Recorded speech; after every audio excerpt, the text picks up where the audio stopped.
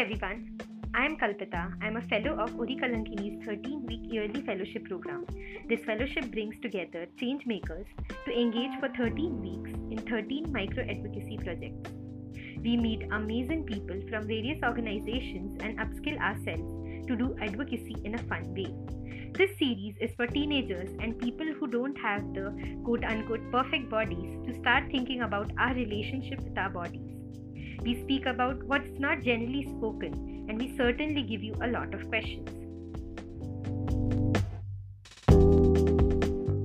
I was talking to a friend yesterday, a theatre friend, and we were talking about this body image issues and body in theatre, like you just said.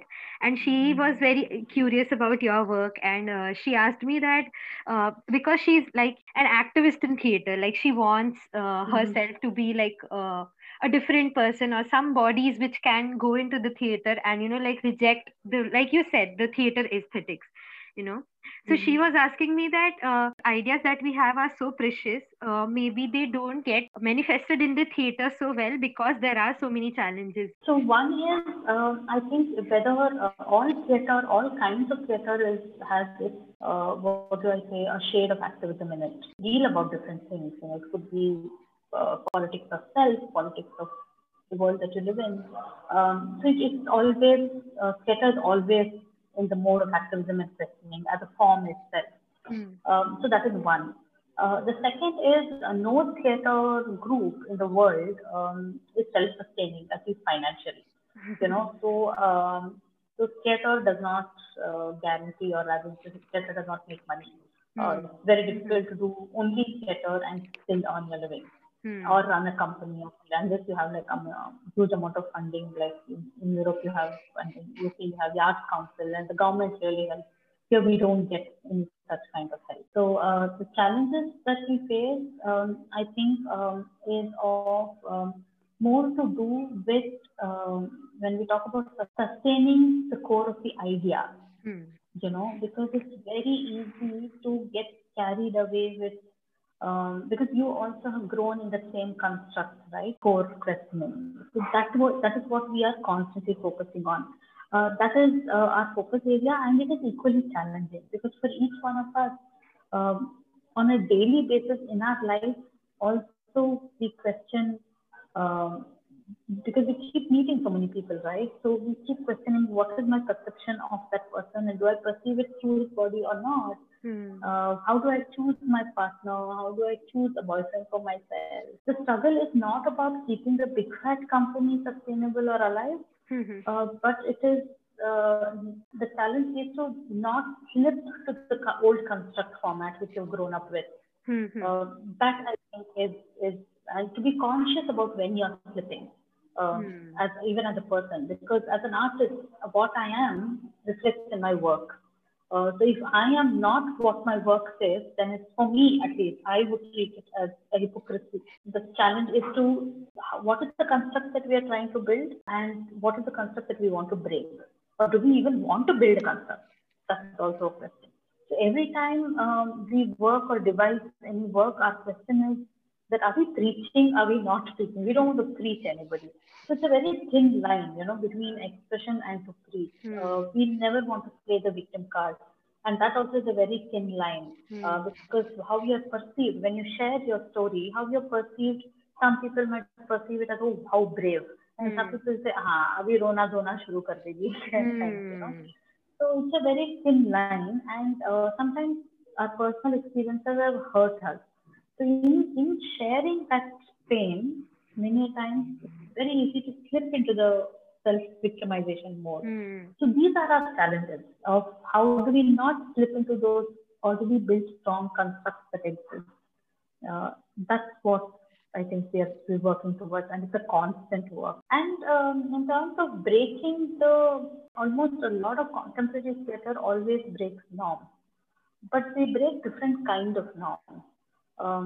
And predominantly, there was a phase in this theatre where the norm was broken with the content of the performance, which is what is your text, what are your dialogues saying. Then the form was broken with what is the topic that you're talking about. A taboo kind of a topic that you talk about. So what are you breaking? There is another group called Kali Dili Productions in Bombay. Savitri runs it, and they use Lavani as a form, to break the whole taboo attached to the dance form or sexuality of expression of sexuality. I think that's an amazing piece of work. So for me, and I think everybody at that company also is. So I think theatre by itself, as theatre by nature, is about breaking norms. So we are no different in that. But here, a lot of personal stories get involved because it comes through our experiences. And for us, it never occurred to me or anyone in the group that it is a feminist kind of a stand, because I think body issues hold good for both genders or all genders per se. So for predominantly for men, if you're fat or big or any you're bald maybe, most of the things would be said saying, get a good job and a good salary, so that these things will not be seen. You'll get a good wife. So somewhere for men, it gets compensated with their education qualification or the money they earn or the career that they build. But for women, this seems to be the thing. You have to be pretty. Otherwise, very difficult. So that's the only difference. But there are issues. There are issues with all genders, with the reference to bodies, and I think it needs to be addressed across genders. Yeah, thank you for saying that. I think that's really important to like reiterate again and again. Um, I think if I could close with one, I don't know, positive thought maybe, or what would you say was like the ray of hope in the journey, if I could, put it that way. Yeah. So for me, the ray of hope in this journey is the journey itself of self-discovery is one. And what it has helped me do is that as Big Fat Company, we are also now doing a lot of training programs for teachers, for parents, for children on how do you look at your body. How is it important for a teacher to look at a child's body and not sometimes some teachers out of whatever anger somebody's not done homework, you dumb fat soul, whatever. Yeah. But those words that you use has very different perspectives on the child, and how it affects their perception of their body. So we do a lot of workshops for teachers and parents on kind of words they use to determine their children. It could be as simple as when I see my daughter wearing a nice dress, like say I get her something nice for her birthday, and she comes and I say, "Oh, you're looking so pretty." It's a great compliment to say, but what is her reference point of pretty? Her reference point of pretty is Katrina Kaif or some whatever some actor. really thin, correct, Yeah. And then am I reinforcing that idea? Visual idea? Am I doing that? Is the question that I just ask myself. So then what do I say? What are the different adjectives that I can use to tell my daughter that you're looking like instead of saying pretty, I could have said so many things, that the color suits you so well.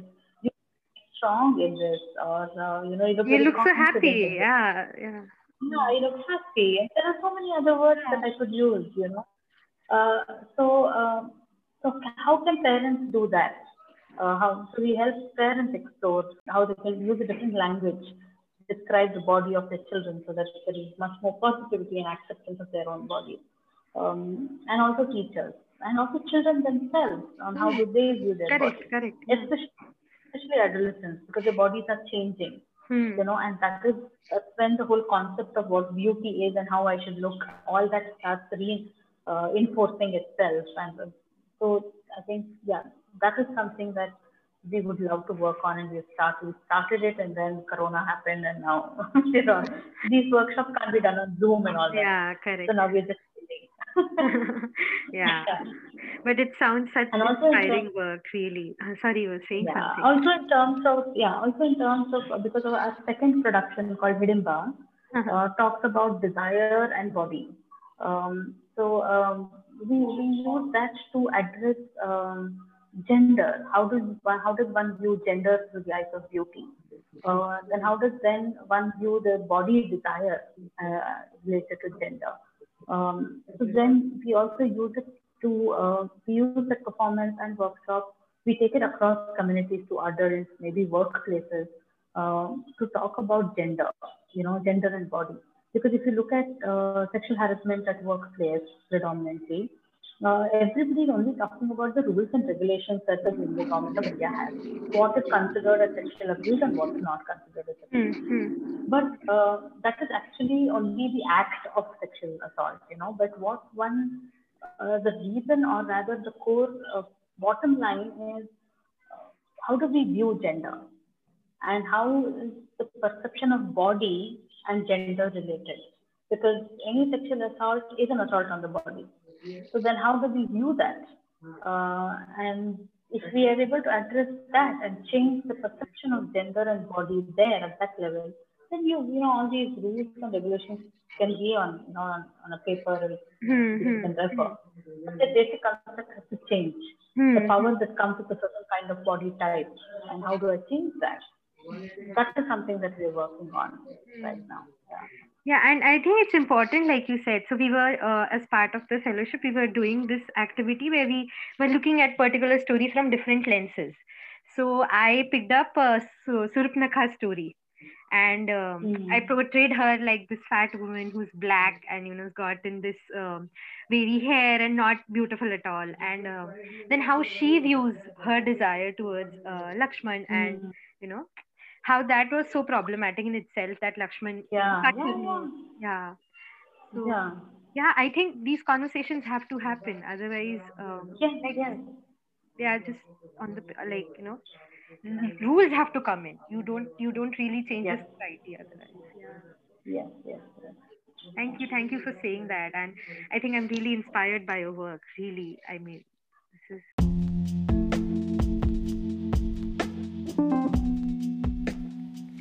Hope this episode gave you a lot to think about, agree or disagree, but for sure, some material to think and ponder.